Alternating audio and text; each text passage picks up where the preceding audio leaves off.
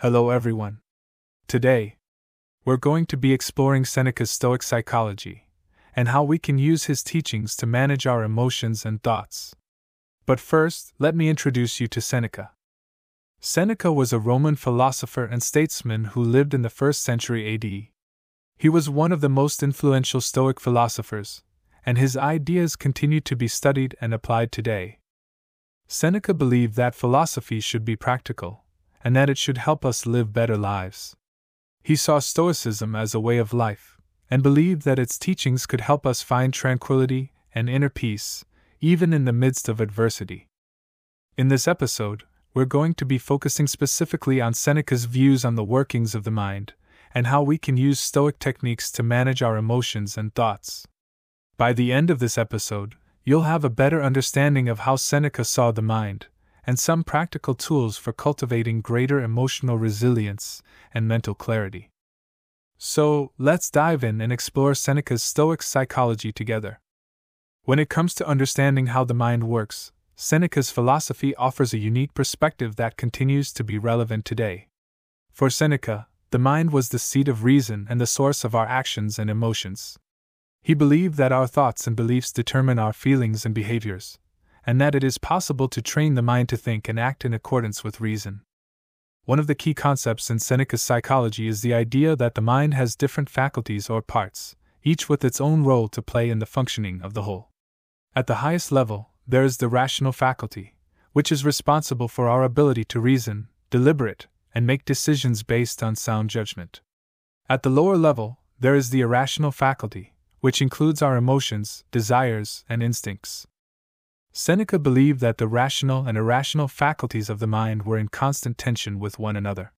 On the one hand, reason is the faculty that enables us to live a virtuous and fulfilling life. On the other hand, our emotions and desires can often lead us astray, causing us to act in ways that are contrary to reason. According to Seneca, the key to living a good life is to cultivate the rational faculty of the mind and to use it to regulate and control our emotions and desires. This involves developing the ability to recognize and challenge irrational thoughts and beliefs, and to replace them with more rational and constructive ones. One way that Seneca recommended achieving this goal was through the practice of self-examination or introspection. By reflecting on our thoughts, feelings, and behaviors, we can become more aware of our mental states and identify areas where we may be prone to irrational thinking or behavior. Through this process of self-reflection, we can learn to recognize our emotions and desires as they arise and take steps to regulate them in accordance with reason. In his writings, Seneca offers numerous examples of how the rational and irrational faculties of the mind can come into conflict, and how we can use reason to overcome irrational impulses. For example, he tells the story of a man who is struggling with his fear of death. By using reason to examine his beliefs about death, the man is able to overcome his fear and find peace. Seneca's view of the mind and its different faculties provides a framework for understanding how we can use reason to manage our emotions and thoughts. By cultivating the rational faculty of the mind and practicing self-examination, we can learn to regulate our emotions and desires in accordance with reason, and live a more virtuous and fulfilling life. Now that we have explored Seneca's views on the mind, let's turn our attention to Stoic techniques for managing emotions. One of the key concepts in Stoicism is the idea of apatheia, which refers to a state of tranquility and freedom from negative emotions. Seneca believed that we can achieve apatheia through rational reflection, self-awareness, and acceptance of the inevitability of change and adversity. So, how can we put these ideas into practice? Let's start by discussing some specific Stoic techniques for managing emotions. First, there is negative visualization, which involves imagining the worst-case scenario in a given situation. This may seem counterintuitive, but the idea is to prepare yourself mentally for adversity so that you are not caught off guard when it does happen. For example, if you have an important presentation at work, you might imagine that the projector breaks down or that you forget your notes. By mentally preparing for these possibilities, you are less likely to be overwhelmed by negative emotions if they do occur. Another technique is premeditation of future evils, which involves imagining the worst that could happen in a given situation and mentally preparing yourself to deal with it. For example, if you are worried about losing your job, you might imagine what steps you would take to find a new one and how you would manage financially in the meantime. By thinking through these possibilities in advance, you can reduce your anxiety and feel more in control of the situation. A third technique is turning adversity into opportunity. This involves reframing negative events as opportunities for growth and learning.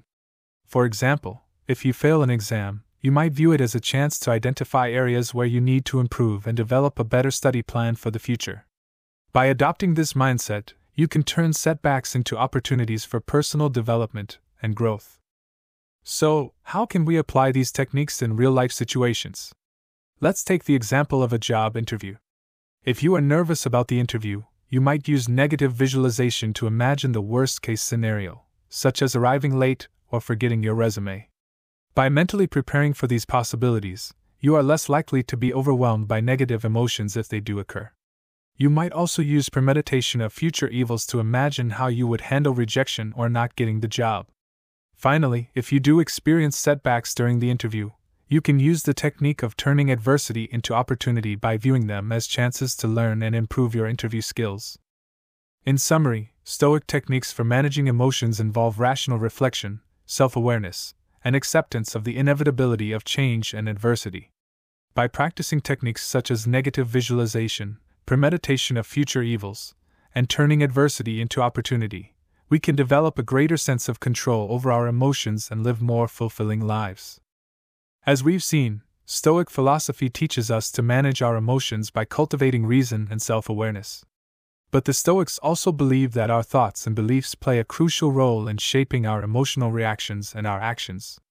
In this section, we'll explore some of the Stoic techniques for managing our thoughts and beliefs. One key concept here is the idea of the cognitive schema, the mental framework through which we interpret and evaluate our experiences. The Stoics believe that our cognitive schemas can be distorted or flawed, leading us to form incorrect beliefs or judgments that cause us distress.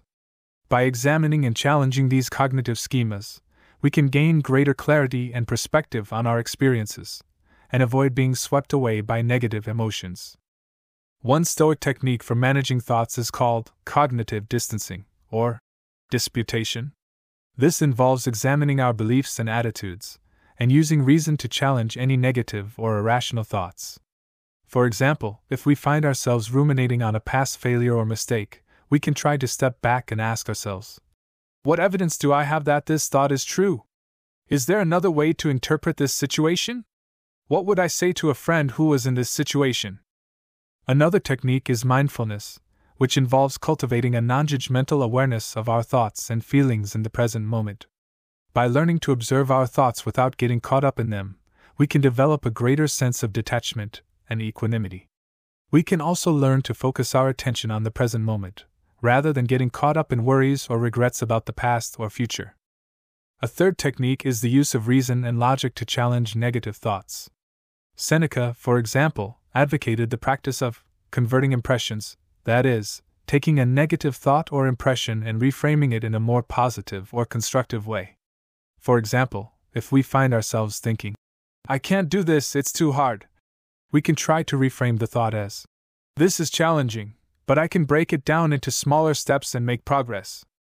Finally, the Stoics also taught the practice of acceptance, recognizing that some things are beyond our control, and learning to let go of our attachment to them. By accepting the impermanence and uncertainty of life, we can avoid being dragged down by frustration, regret, or anxiety. As Seneca wrote, we are not given control over things outside ourselves, and should not let them have control over us. So, these are just a few of the many Stoic techniques for managing our thoughts and beliefs. By learning to cultivate reason, self-awareness, and detachment, we can develop greater resilience and equanimity in the face of life's challenges. In conclusion, we've explored Seneca's Stoic psychology and learned how we can use Stoic techniques to manage our emotions and thoughts. By practicing self-awareness, rational reflection, and acceptance of the inevitability of change and adversity, we can work towards achieving a state of tranquility and freedom from negative emotions, known as apatheia. We've also discussed how our thoughts and beliefs can influence our emotions and actions, and how we can use Stoic techniques such as examining our beliefs and attitudes, practicing mindfulness, and using reason to challenge negative thoughts to manage our thoughts effectively. By applying these techniques in real-life situations, we can cultivate resilience, improve our relationships, and lead a more fulfilling life. I encourage you to explore Stoic philosophy further and to apply its teachings to your own life. Check out other episodes related to Stoicism on our channel, and don't forget to like, share, and subscribe to stay updated with our latest content. Let's spread the wisdom of Stoicism and help others live a more meaningful life. Thank you for watching.